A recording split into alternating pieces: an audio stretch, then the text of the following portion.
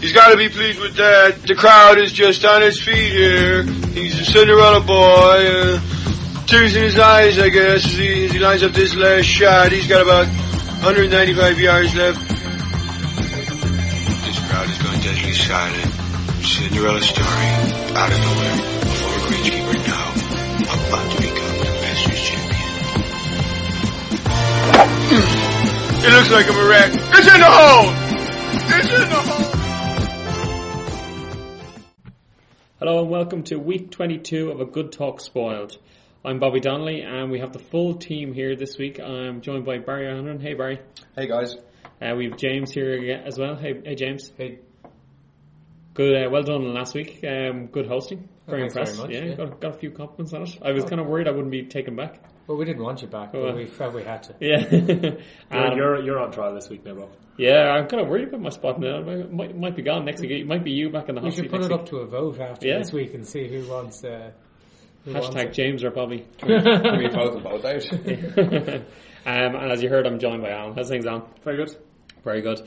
Okay, well, this week we're going to have a look back at the weekend's golf. There was a lot of brilliant golf, really, between the European Tour, US Tour, and the Senior Tour. And there's also been some golf yesterday, the US Open qualifying results. We'll have a look at the top 200 competition, the week 22 update. And then this week we're going to have a catch-up. We discussed the Ryder Cup update previously. We had a look at who we think are going to make it. So based on the fact there's been some big events, we're going to have a look at where the Ryder Cup standings are at the moment and who we think is going to make it based on the existing standings. We'll have a look then to next week, some very good events on next week, and then that'll more or less be it. So as we always do, we always start off with our rules related question, and I was away last week, but you took the lead last week, Barry. 11-10 you're now leading. I did, it's nice. But neither of us can ever seem to get away from the other. Yeah, it's all very tight. I feel this is my week, though. I have a good feeling about this one. Yeah, I think... okay, well, let's get straight down to it. So, Pride before the fall there, Alan. Yeah, exactly. I've given you a bit of a special mention, James, in this one. So my golfer is called James for this example. Oh, thanks very much. You're welcome. That's your present for last week. James is playing golf on a very wet day. He hits his ball into a bunker which has casual water in it. The water is completely covering the first half of the bunker and the ball is in that water. Which of the following options is in accordance with the rules? A. James can drop outside the bunker at the nearest point of relief but not near the hole. B. James can drop outside the bunker but has to take a penalty shot. Or C. James has to drop in the bunker so can use the nearest point of relief, which means going near the hole in this example. Barry, you're first. Okay, so the water's at the furthest point away from the hole in the bunker. So as you're looking at the green, the water is in the back. Yeah, nearest the tee. Yeah, nearest the tee, exactly. Yeah, and the water's in there, and there's no. Okay. Yeah. Well, I think I have some memories about people having to get out of bunkers before with drops from certain situations, and because you're escaping the hazard, it's a penalty. So I'm going to stick with that kind of train of thought and go with option B. You can drop outside the bunker, but it costs him a penalty shot. And Alan, you were very confident of this beforehand. Devastated. I can't go different. I was going to make a commitment that on next week's show. Actually, I still will. That if myself and Barry are wrong on this, I'll actually eat my boxers on next week's show. It's definitely B. Definitely B. Just to clarify, Alan will be the only one eating anything. And it'll be the ones I'm wearing right now. That might be our first video podcast. That happens. Okay, well listen, as always, we give the answer at the end. So listen, we're going to look back to next week. I suppose before we did, the one thing I was going to have a quick chat is, do you guys play any golf over the weekend? Nope, I was down in Connemara cycling on 80 kilometres on a bike in the wind. So I did not play golf. No, there was no rain, thankfully. Didn't get any rain down in Connemara. So I had a weekend off golf. You had a bit of a redemption, Alan. Yeah, big bit of a comeback after last week. Yeah. But unlike James, every time I played this weekend, it involved a lot of rain. Yeah. Had a good four ball on Thursday, so we won that. So we're into the quarterfinals. And then myself and yourself, Bob, played a scramble on Friday with a couple of other guys. We did. And we came third. Yeah. Picked up a nice couple of bottles of booze. Yeah, that'll go down nicely. A bottle of vodka. Yeah. Won't go to waste. Oh, nice. Way better than winning bottles of wine. Yeah, exactly. Yeah. What was it, a gin and a bottle of vodka? Gin and a bottle of vodka, yeah. Dingle gin and vodka, actually. Dingle Distillery, yeah. It's a new distillery down in Kerry, yeah. So I'll sample it over the next few days and report back next week. Please do, yeah. And then on Saturday I got washed out, so I went to watch the Barton Shield, which is, I suppose for those who don't know, it's a foursome competition, interclub competition in Ireland of kind of with no handicap, so you put your best players out. So there was some cracking golf in that, so that was enjoyable. You weren't playing in it, I was not. So you weren't the best player to be sent out. I wasn't even the best player to watch. Barry, you played a bit, did you? Played a little bit. We had an exchange day with another course in the local area called Old Connaught, which is it's a nice course. It was in absolutely fantastic condition. The greens were like velvet. Unfortunately, I only saw the right side of the course that day. I had a snap hook on the first tee, and the swing just changed to slice everything for the rest of the day. But stunning course, was in great condition. And then I got home and booked myself in to play golf the very next morning at 20 to 8. Was the weather better? Oh, it was lovely. Yeah, it was a beautiful day. It was in t-shirt the whole day, so it was, nice. Yeah, can't beat that. And just out of curiosity, a podcast wouldn't be a podcast without asking how many times you smothered your drives last weekend. Just once on the first in Old Connaught. And I didn't see it coming. And I paid for it the next 17 holes. He smothered them on the other 17 holes. Yeah. Mouth to mouth on the first green. I kind of sorted a few things out on Sunday, so plenty of golf in the week ahead, which we'll touch on that next week. Yeah, exactly. Did you play well? I did. I played with yourself on Friday. And apart from that. Yeah. I don't really remember. I have a recollection of you playing on Friday. Yeah. You obviously carried him for the whole round, did you? No, funny enough. Actually, Bob made a very good chip in on the last hole as well to lock down our prize. It was a bit of a tactical Mourinho moment, I think, also as well. I was on the green. It was a long par 3, and I hit it to about 50 feet. Yeah. And Niall, who was one of the guys which I think plays off 3, he hit it to about 20 feet, but he was off the green. So I was like, well, we're never going to haul a 50-footer. So I said, let's go on Alan, because Alan's a very good chipper, and so was Niall. He was quite a good chipper. So I said, well, why don't we just take the 20-footer and chip, because we have a better chance of holding that than the 50-footer. So anyway, the 16 handicapper made a really good effort, didn't make it. Then Alan had a go. No, I think you were last. Niall went and barely just missed the hole, and yours truly chipped in. Nice. Actually, my only contributions were probably the first and the last. I held That's all you have to remember. Yeah. So it was two birdies. Bob won it for the team. Yeah, pretty much. I did send Alan a message. I'm taking the credit for that. And you have. Yeah. Played on Saturday, but played so poorly. I've signed myself up for a lesson this week, so that's it. So so that's the kind of need to get back to the basics, I think. So that was it. So yeah, very good. But moving on to, I suppose, more higher level of golf. Much higher level. Much higher level. Starting off with the PGA, Richard Boxall said, and might have just said this caught him in the middle of a moment, but he reckoned that the BMW PGA was the best tournament on the European Tour that he's been at in the last 15 years. And it was an excellent tournament. But I don't know whether he's slightly exaggerating, but I can't really think of many in recent years that were as good as the final day. No, I'd be very close to agreeing to that. I think it was the best tournament by far this year on both tours. Yeah. It was absolutely amazing on Sunday. Just barely 5 minutes went by without some absolutely incredible thing happening that just changed the entire face of the tournament. And I sat there enthralled the whole afternoon. I thought it was wonderful. It was riveting, really, wasn't it? Yeah, and it was the great thing about it was birdies as well. It wasn't bogeys and pars. It was actually they were firing birdies from all over. Well, there was triple bogeys as well. Well, there was a bit of everything. But I think we touched on it last week. The fact that it finishes with 2 par 5s makes it very exciting because there's birdies there, So they. Like certainly McIlroy finished unbelievably in the last few holes. It was 500 on the back 9. Yeah, it was just a brilliant tournament to watch. I mean, from Thursday through to Sunday, I actually watched it while I was supposed to be working, inverted commas, on Thursday and Friday, and it was great even then. So it built up brilliantly. And for the record, McIlroy won. He was 7 behind Bjorn going into the final round, and he won. Shane Lowry had a great finish. He finished off second, just 1 behind Lowry, which I suppose for ourselves, we were kind of cheering him on as well. So that was great to see. Stenson had a very good finish, finished 7th. He was putting it up to Scott as well, who was playing in the States. So all in all, a brilliant tournament, really.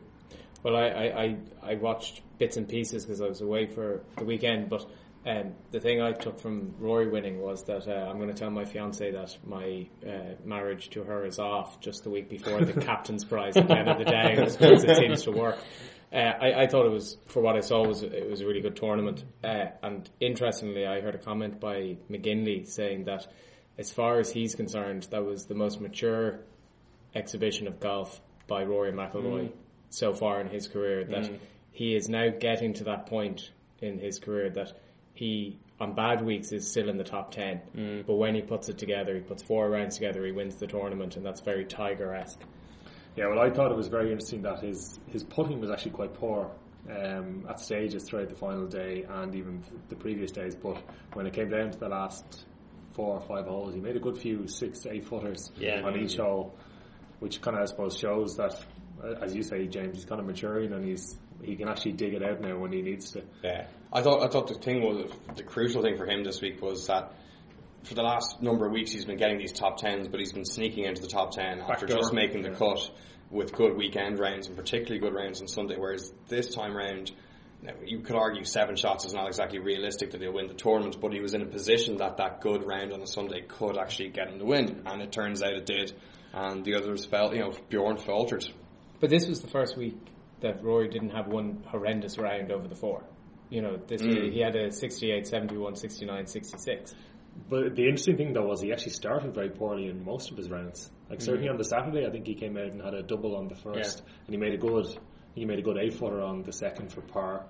And he did the same on Sunday. He didn't start the final round great. So he came out nearly every day and played poorly at the start, but then found a way of getting the birdies. So I think the great thing about Wentworth is it's a tough start. The first 3 holes are brutally difficult, and if all the commentators said all week long, if you can get through those and even 1 over par, you're actually doing quite well and you're quite happy, and you can hang on till the 9th, maybe make the turn in level par 1 under, then you make your score on the back 9, and the course played out brilliantly for the week. Yeah, well, I think Bjorn kind of opened the door for them as well, because I think McIlroy was 8. Was he 8 behind Bjorn going into the final round?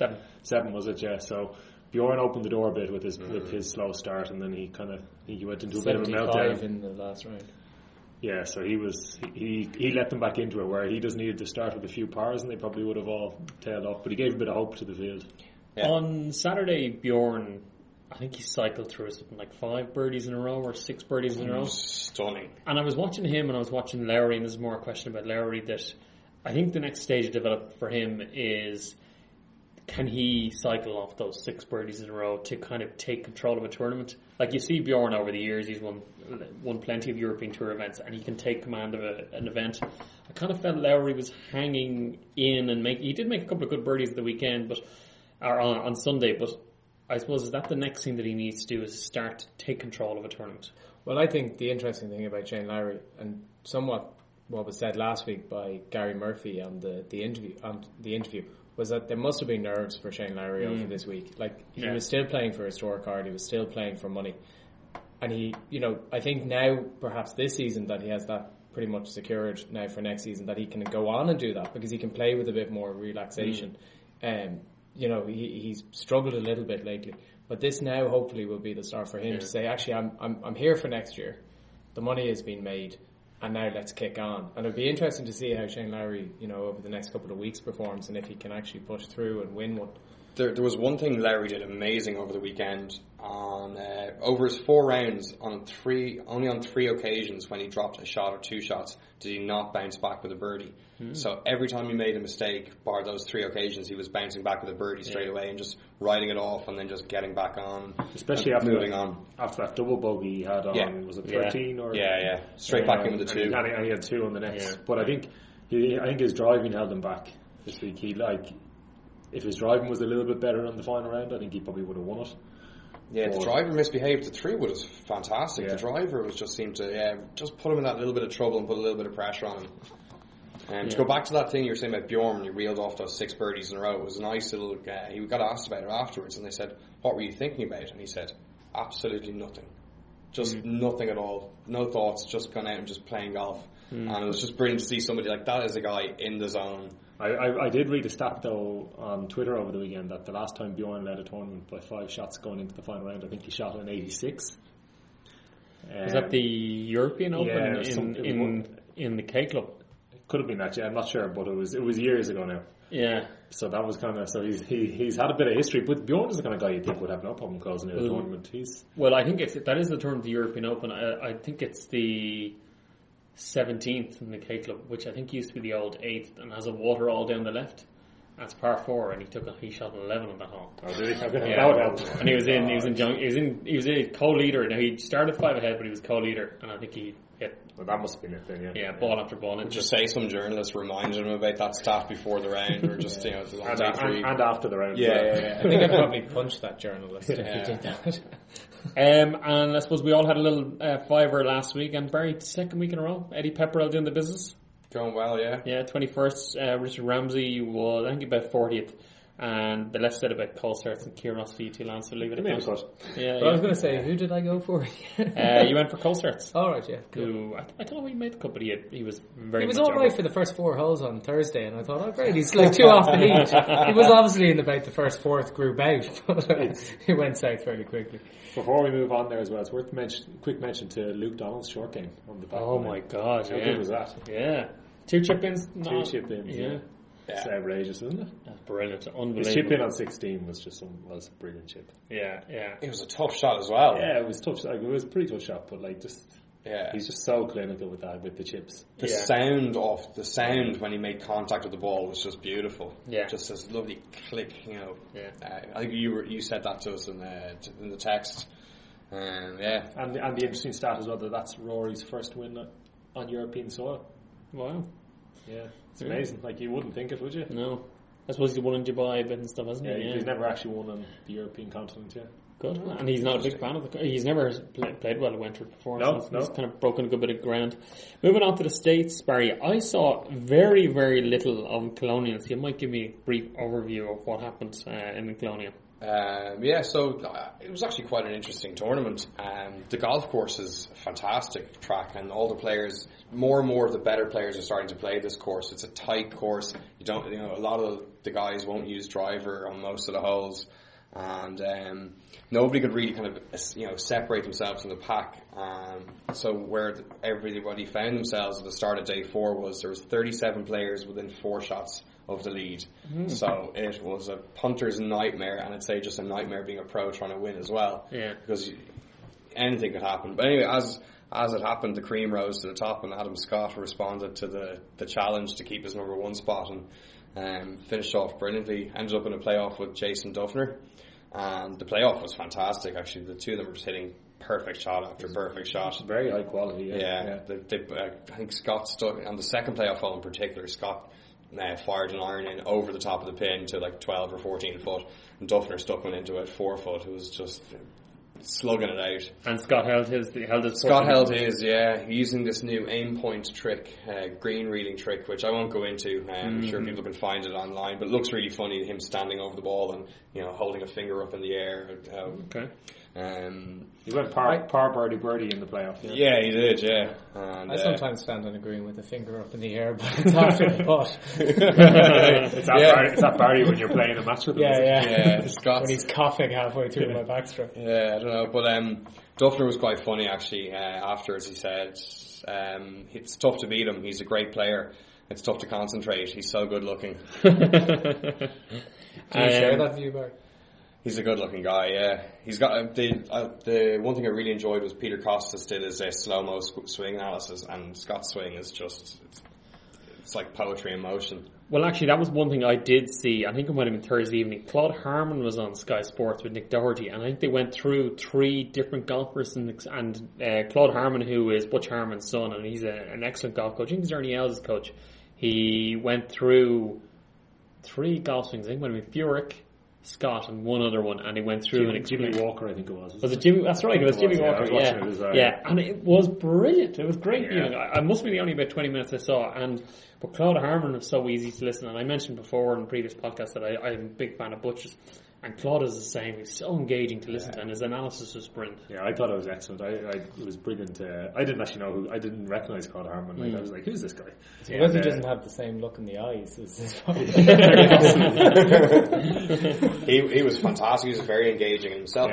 Himself and Nick Doherty together. I think that's probably the best studio combo they can have. Definitely, yeah. They were wonderful.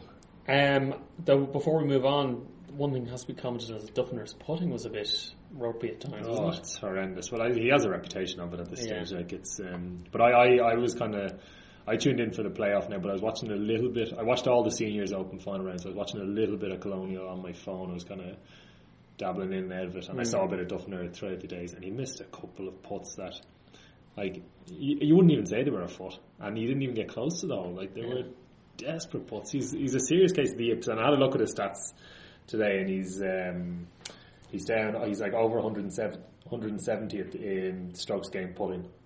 Really? So he's 179th in strokes gained putting. Like, and he's obviously losing loads inside 3 feet. That's where he's losing so much to the field. Exactly. Well, inside 5 feet he's 141st. Yeah. And for a guy like who tee to green, he's so good. If he could actually just find a way of getting the ball in the hole in the green, like it's like he missed 2 putts inside a foot. Yeah. And there's 2 shots. So he would have won the tournament if he made them. He's never hidden from the fact that he dislikes putting, though. He's said it on a number of occasions. He actually doesn't enjoy putting. And when he's won, he's gone on, he's actually putted great. Do you remember those 2 tournaments he won in 3 weeks, like, was it 2 years ago? He putted like a god. He couldn't miss anything. So, I don't know, maybe he just needs to learn to love putting, or, switch to left-handed or something. Maybe you should just listen back to the podcast that we did about putting. It could be it, yeah. Maybe he did, and that's where it went. He's got that big fat grip on it, and I actually had the fat grip on my putter, and I've gone away from that now. And the one thing I found when I actually used it is it talks you into thinking you're a bad putter. Yeah, because you're like, I have a fat grip on my putter, so it's like there's obviously something wrong with my putting. Yeah, and I actually moved away from it, and that was one of the reasons because of it. And but I suppose there's like loads and loads of pros using it, so. Yeah, like everything in golf, it's just confidence, isn't it? Yeah. He's got to find. He'll just keep trying and finding it. He'll find something eventually. Also, the golf didn't stop just there. Senior PGA, Monty finally wins a major. Yeah, finally wins on US soil. Yeah, well. He's never won in America. Yeah, I watched the full round, the full Seniors Championship there, and Monty was, in fairness to him, he was flawless. Really, he played super golf, tee to green, played brilliant. He blew them away, and in fairness, Tom Watson, who is 64, and he shot a 65. Yeah. Watson was absolutely beautiful to watch. He said he did an interview afterwards, and he said it's the best he's played tee to green in 10 years. He had 17 of the 18 greens, and he missed a bag full of birdie putts, like reasonable distance birdie putts. And he said himself afterwards, the nerves just gone on the putting. And he actually admitted it, but his swing is still beautiful at that age. Yeah, it's a flow, isn't it? Once you have it. Exactly, yeah. And it was actually a cracking event. It was a cracking final round to watch. Yeah, I didn't see any of that, but in relation to Tom Watson, would that sometimes have been one of his weaknesses as well? Well, I suppose I'm not young enough or old enough. I'm not old enough to say that I've seen. Tune back in next week on Alan Figures to say. Exactly.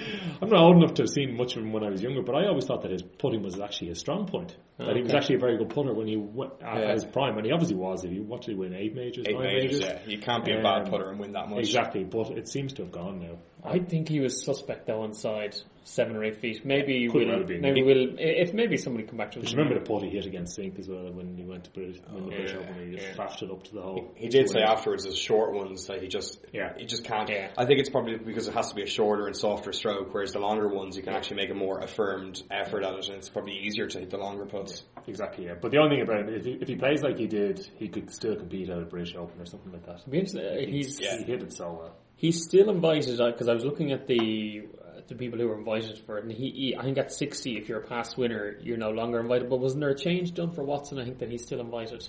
Yeah, but he could still compete. Because of the run you get in the fairways, and it's a lot of touch and stuff around the links course, especially on Hoylake as well, because this is where Tiger won with his 2-iron knocking around. So that'll be one to keep an eye out. And the golf didn't stop on Sunday, because we had more golf yesterday, which was Monday. We had US Open, and as we mentioned, Shane Lowry had a great week, finishing second, and he also was leading qualifier in Walton Heath, shooting 69, 67, an all-in score of -8. So he qualified again. So he's obviously continuing on the good form. And Porrick Harrington, I suppose, from a domestic viewpoint, and Kevin Phelan unfortunately didn't make it, but the good roll continues on for Lowry. Anyway, it's good to see. Yeah. Just in terms of news as well, just touching on Lowry actually. He's currently 74th in the official world golf rankings, and he gets into the USPGA by being in the top 100. And if he's in the top 20 of the Race to Dubai by the end of June, after the BMW International Open, he gets into the British Open. So, and he's currently 15th. He could do with that because he's the kind of golfer who could really excel at the British Open. If the form is on. He won his Irish Open in Baltray, which is a links course. So that's one to keep an eye out.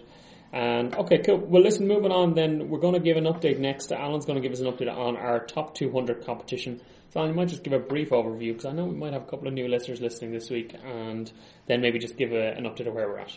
Yeah, this is a competition that we do where we pick two players, one from the US Tour and one from the European Tour, and each player must be outside the world's top 200 world rankings.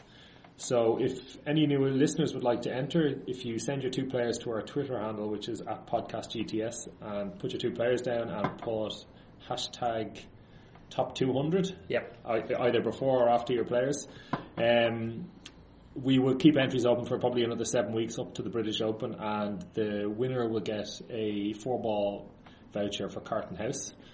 And we'll obviously wrap it up around the Dubai event, I think, at the end of November. But just to give a quick update then for this week, we had a couple of new entrants. So a quick welcome to Kenneth Quillinan and Gerard, who at Girk8. That is the only detail we had from his Twitter handle. So their players have been registered. To give a quick update on where everyone stands at the end of this week, we had one big mover really, which was Russell Coombs, who had Nicholas Thompson, who finished third in the Colonial. So he moved up 65 spots. Wow. Kieran Ahern moved up 21 spots, mainly due to Sebi Benson, and Stephen Halpenny moved 27 spots to stop his rot. He had Eddie Pepperell. Yeah.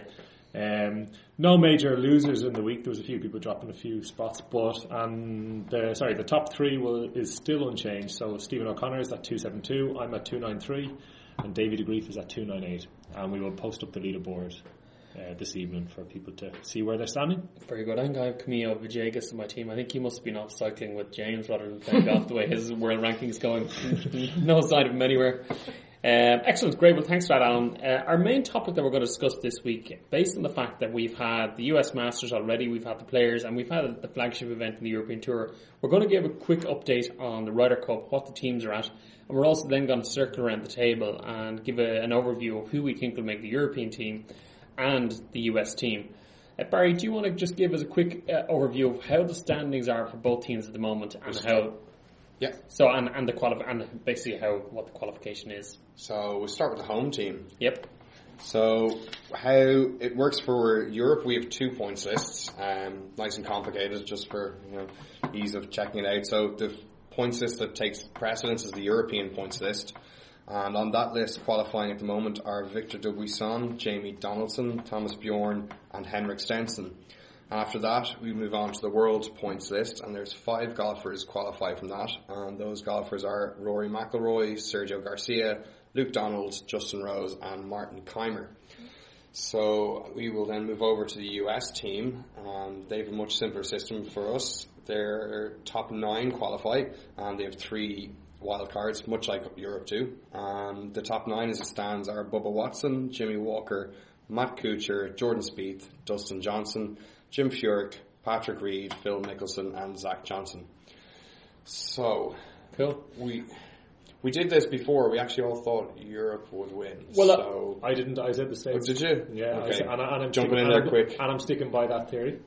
I think the European golfers are more in form. They are coming into a bit more form, and we obviously did this a couple of months ago. Sure, so it's good to give an update. But I know I'm still back in the States. But I suppose we're going to kind of pick our own teams, are we? Yeah. So I think if we look at the European team based on the standings and the amount of points achieved, we can assume that in Europe that Dubuisson, Donaldson, Bjorn, Stenson, McIlroy, Garcia, Donald, and Rose, all those 8 are in. Yeah, I have all them in my team. Mm-hmm. I have them on mine. Yeah.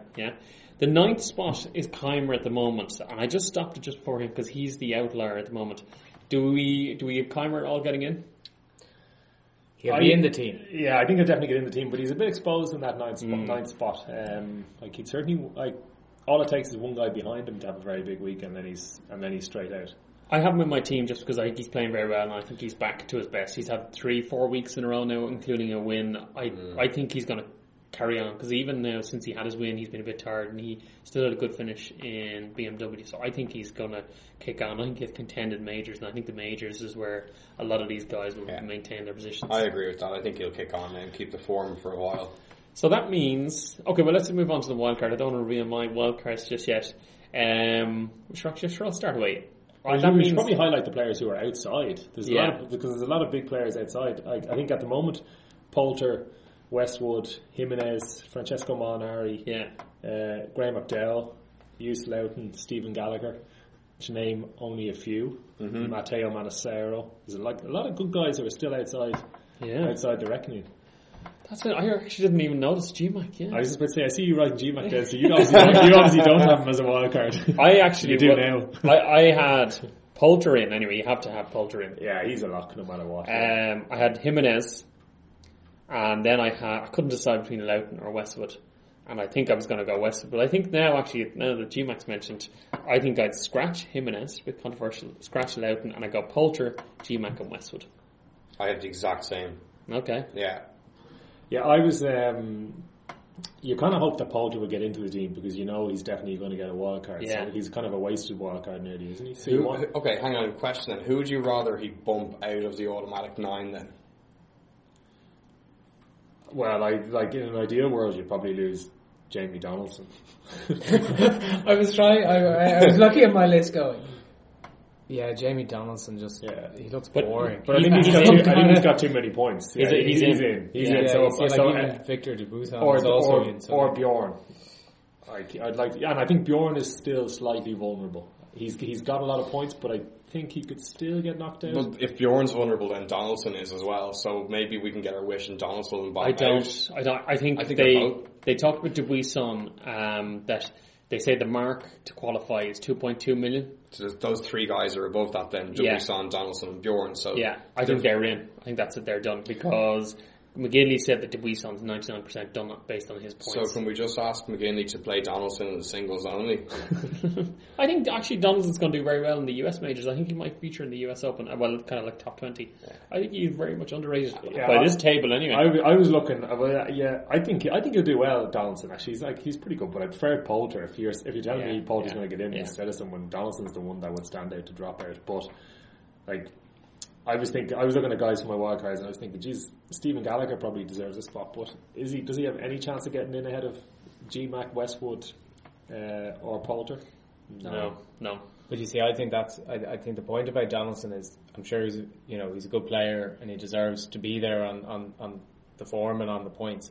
But you're looking at the players that aren't in that team right now and thinking, oh Lord, Ian Poulter, Lee Westwood, Jimenez, McDowell, one of those 4 at this point, and if you add in Martin Keimer, for the moment, there's 5 players fighting for 4 spots, which means that there's going to be big names and big names not going. And the question I would pose is, out of the list that's there, if Jamie Donaldson goes instead of someone like Ian Poulter or McDowell, is it what's in the best interest of the European team? I know he's qualifying by the basis of the system, but is he a crowbar to his knee? Well, no, but is he? Would you prefer to have McDowell going rather than Donaldson? That I think is there's somebody who's got to be missing out on. I suppose Donaldson's there on merit, in fairness. GMAC hasn't played very well, so at the moment he probably doesn't deserve to be in the team. But I think the interesting point to look at is if someone gets in instead of Keimer, and he's not like an Ian Poulter or something, if you had to drop someone from Poulter, GMAC, Westwood, or Keimer, Molinari, who would you drop? Molinari wouldn't even come into the record. No. Like if Molinari got into the team and he knocked out Keimer, so you had Keimer, Poulter, GMAC or Westwood, who would you drop? Do you know what? I think Westwood needs to win to jump ahead of Keimer. Yeah, I think Westwood's vulnerable if another big name falls out. Like if you had those 4, I'd probably take Keimer, GMAC and Poulter, and I'd leave Westwood. Well, I think the course they're playing, Glen Eagles, yeah. Well, I think Westwood's length that could really help there, whereas. But is the reality when it comes down to these 3 wild cards, and we're sitting in late May, the Ryder Cup's September. It's going to come down to who's playing well come mid-August through to the end of August, because that's like if Lee Westwood does nothing between now and the beginning of August, and then is playing really, really well, hits some form, then he's got to be in that team because he's a man on form. I think that's a great point. I think if it does come between 4 big names who've all been thereabouts in majors this year and over the years, it may come down to 4. Well, I kind of disagree. I think no matter, as long as they're like not shooting 85 every round, I think it doesn't matter what Poulter or GMAC do. I think those 2 are definitely in. As long as they're showing a remote little bit of form, I think they're in. So then I'm gonna actually roll the dice here and say that I think Keimer might drop out of the standings to get a wild card. I think Westwood's going to miss out. He's my big name to miss out. Okay, so you think Westwood's going to miss out? I'm going for Jimenez, Loughton and Molinari to miss out. Well, now Jimenez is in one of the 4 of my list, but I think that is only because of how he played over the last couple of weeks and the character that he is, the enjoyment that we all see when he's playing, and just the relaxed atmosphere or the relaxed attitude he plays when he goes out. But would you take him ahead? Would you take him and drop out a McDowell or a Westwood or a Poulter? Don't think so. So you see, just shows you how strong the European team is. Yeah, it is, and it's often said that it's it can be seen as weak, but a lot of them are showing up this season and playing very well, and are we starting to get a bit bullish and confident? But the last time we looked at it as well, the European team were really out of form, and there wasn't a lot of these guys. Yeah, you were almost on it, Alan.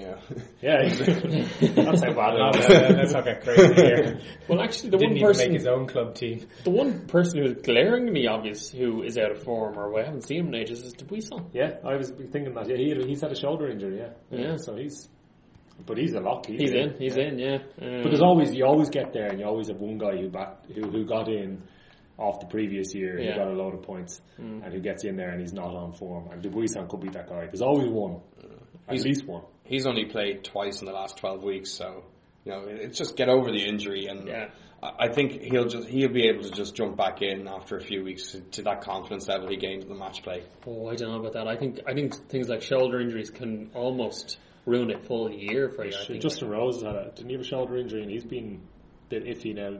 It's only recently he started showing a bit of form. Yeah, I think it can be a lot harder than you think to come back from injury. Moving on to the US list. Can I assume that we're all taking Bubba Watson, Jimmy Walker, Matt Kuchar, Spieth, DJ Furyk? They're all pretty much in, aren't they? Quick update, actually. Just as we're recording the show, the US list has been updated.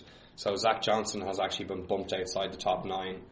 Jason Duffner is into 7th after his. This is live recording, people. This is up to the minute. Because I only looked at that an hour ago. Yeah. So where's Patrick Reed? Patrick Reed is in 8th, so the guy we don't want to see at all, with the ego the size of the moon, is slowly sliding out. He's not even in the top 3 of his own team. So he's not in the top 3 in the world or the top 3 in his own team.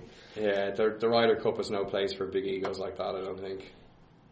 So I think we all agree. You're not taking Tiger then, are you, in your wild card?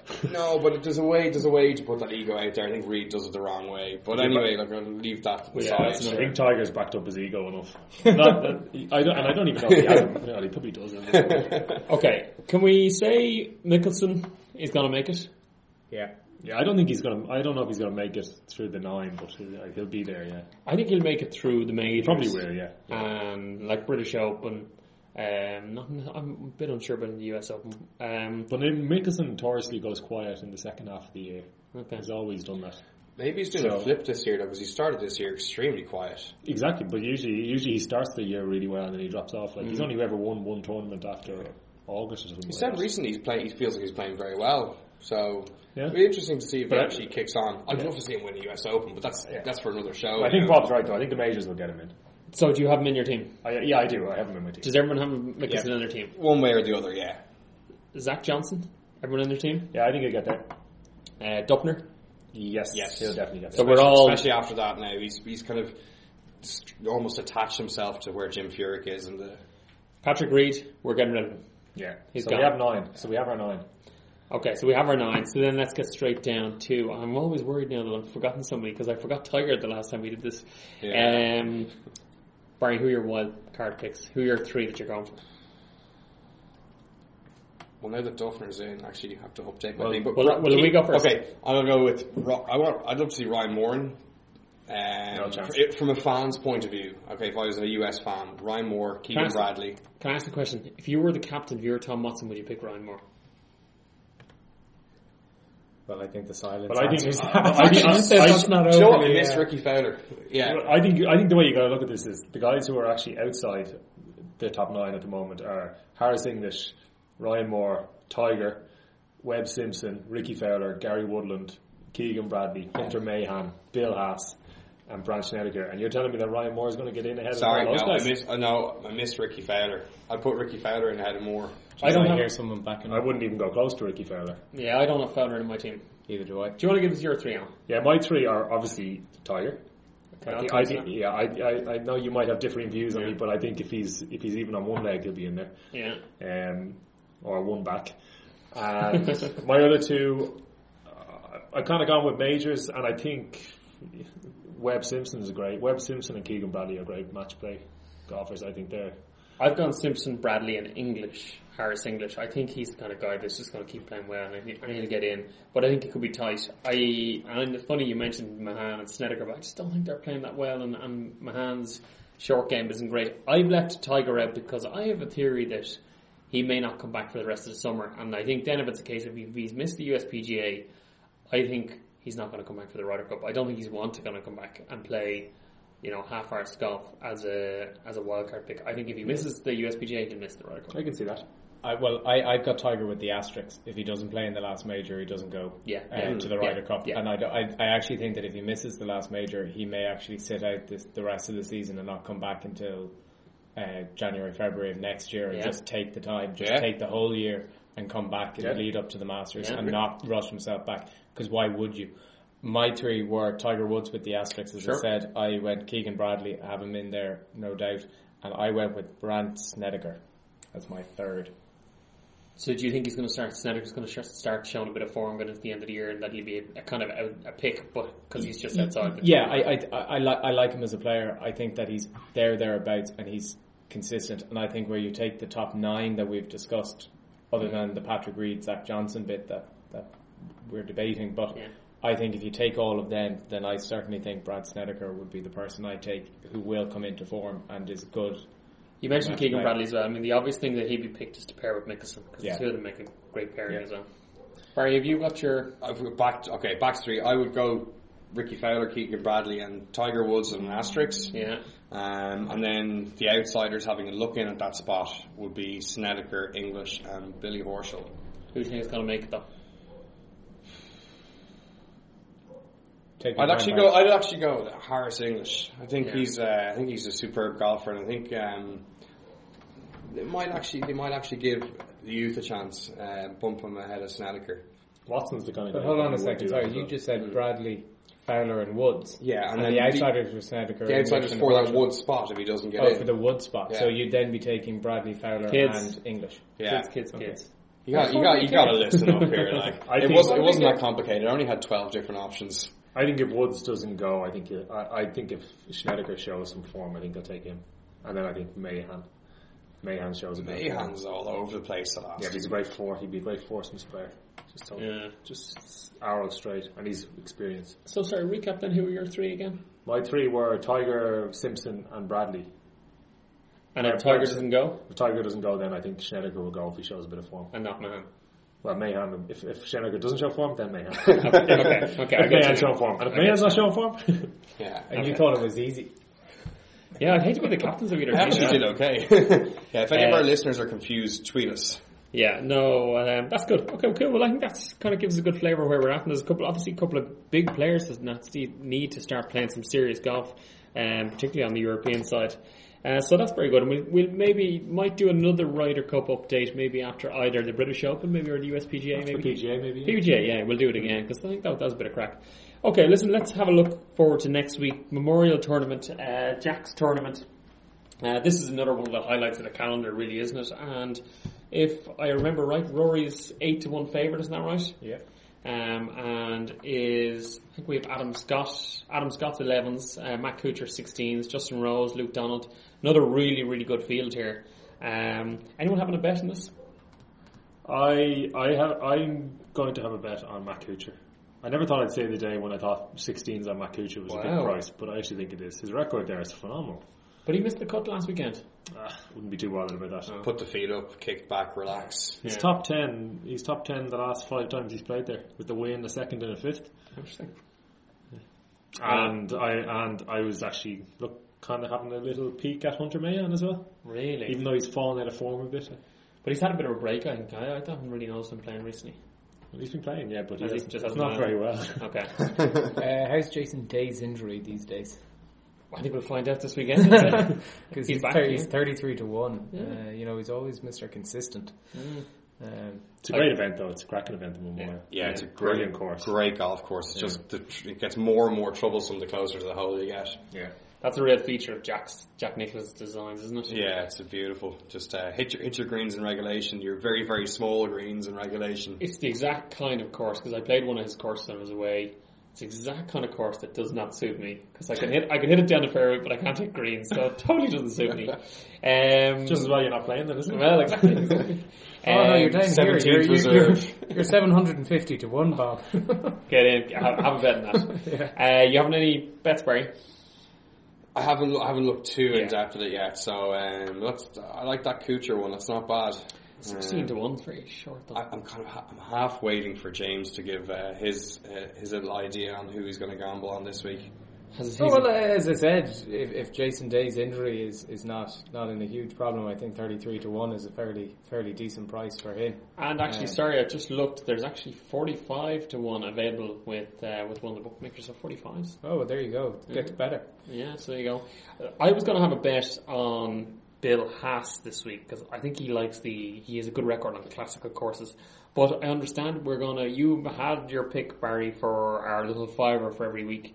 Yeah. So I'm going to take, you go ahead. Who are you going with first then? Well, I decided this week, because the top of the market's a bit squashed on the odds, we'll go a little bit outside, try to get a bit of value. So I chose Ryan Moore at 50 to 1.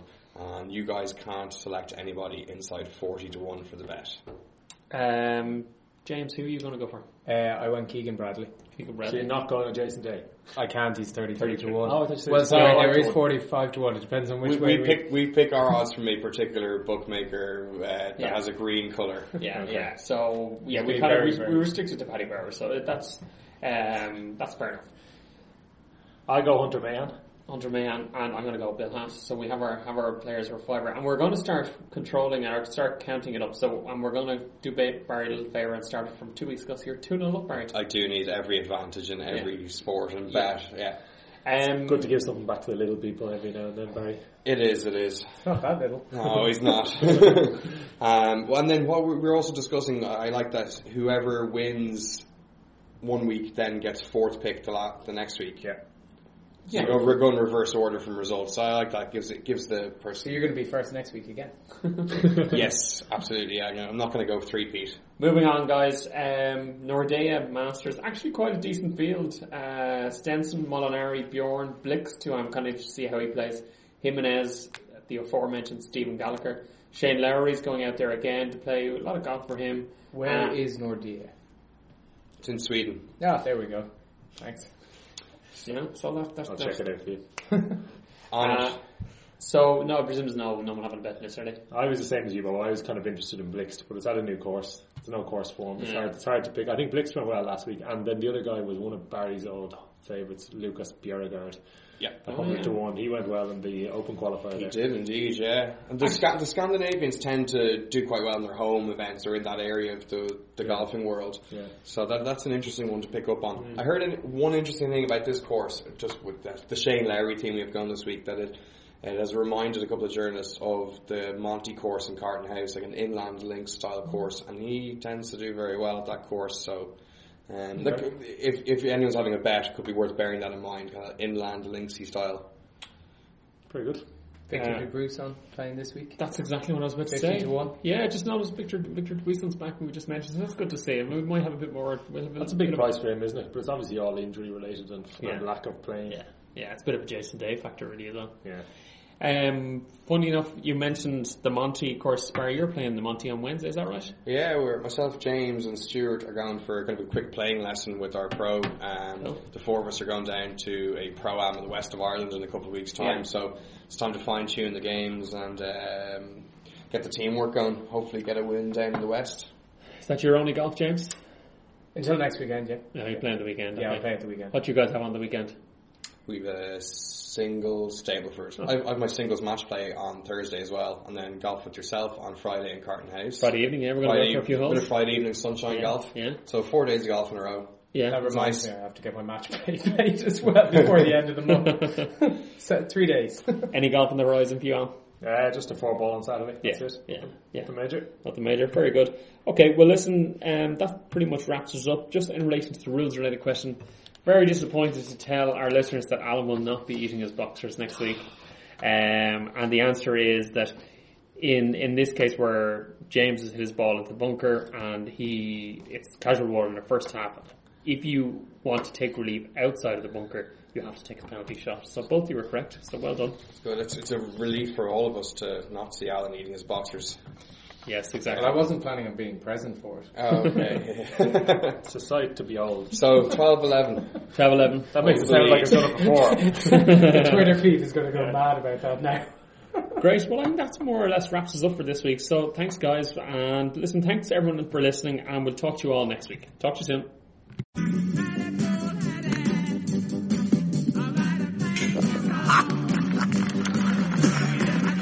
Fine iron, huh? Well, you're fine. Bye-bye.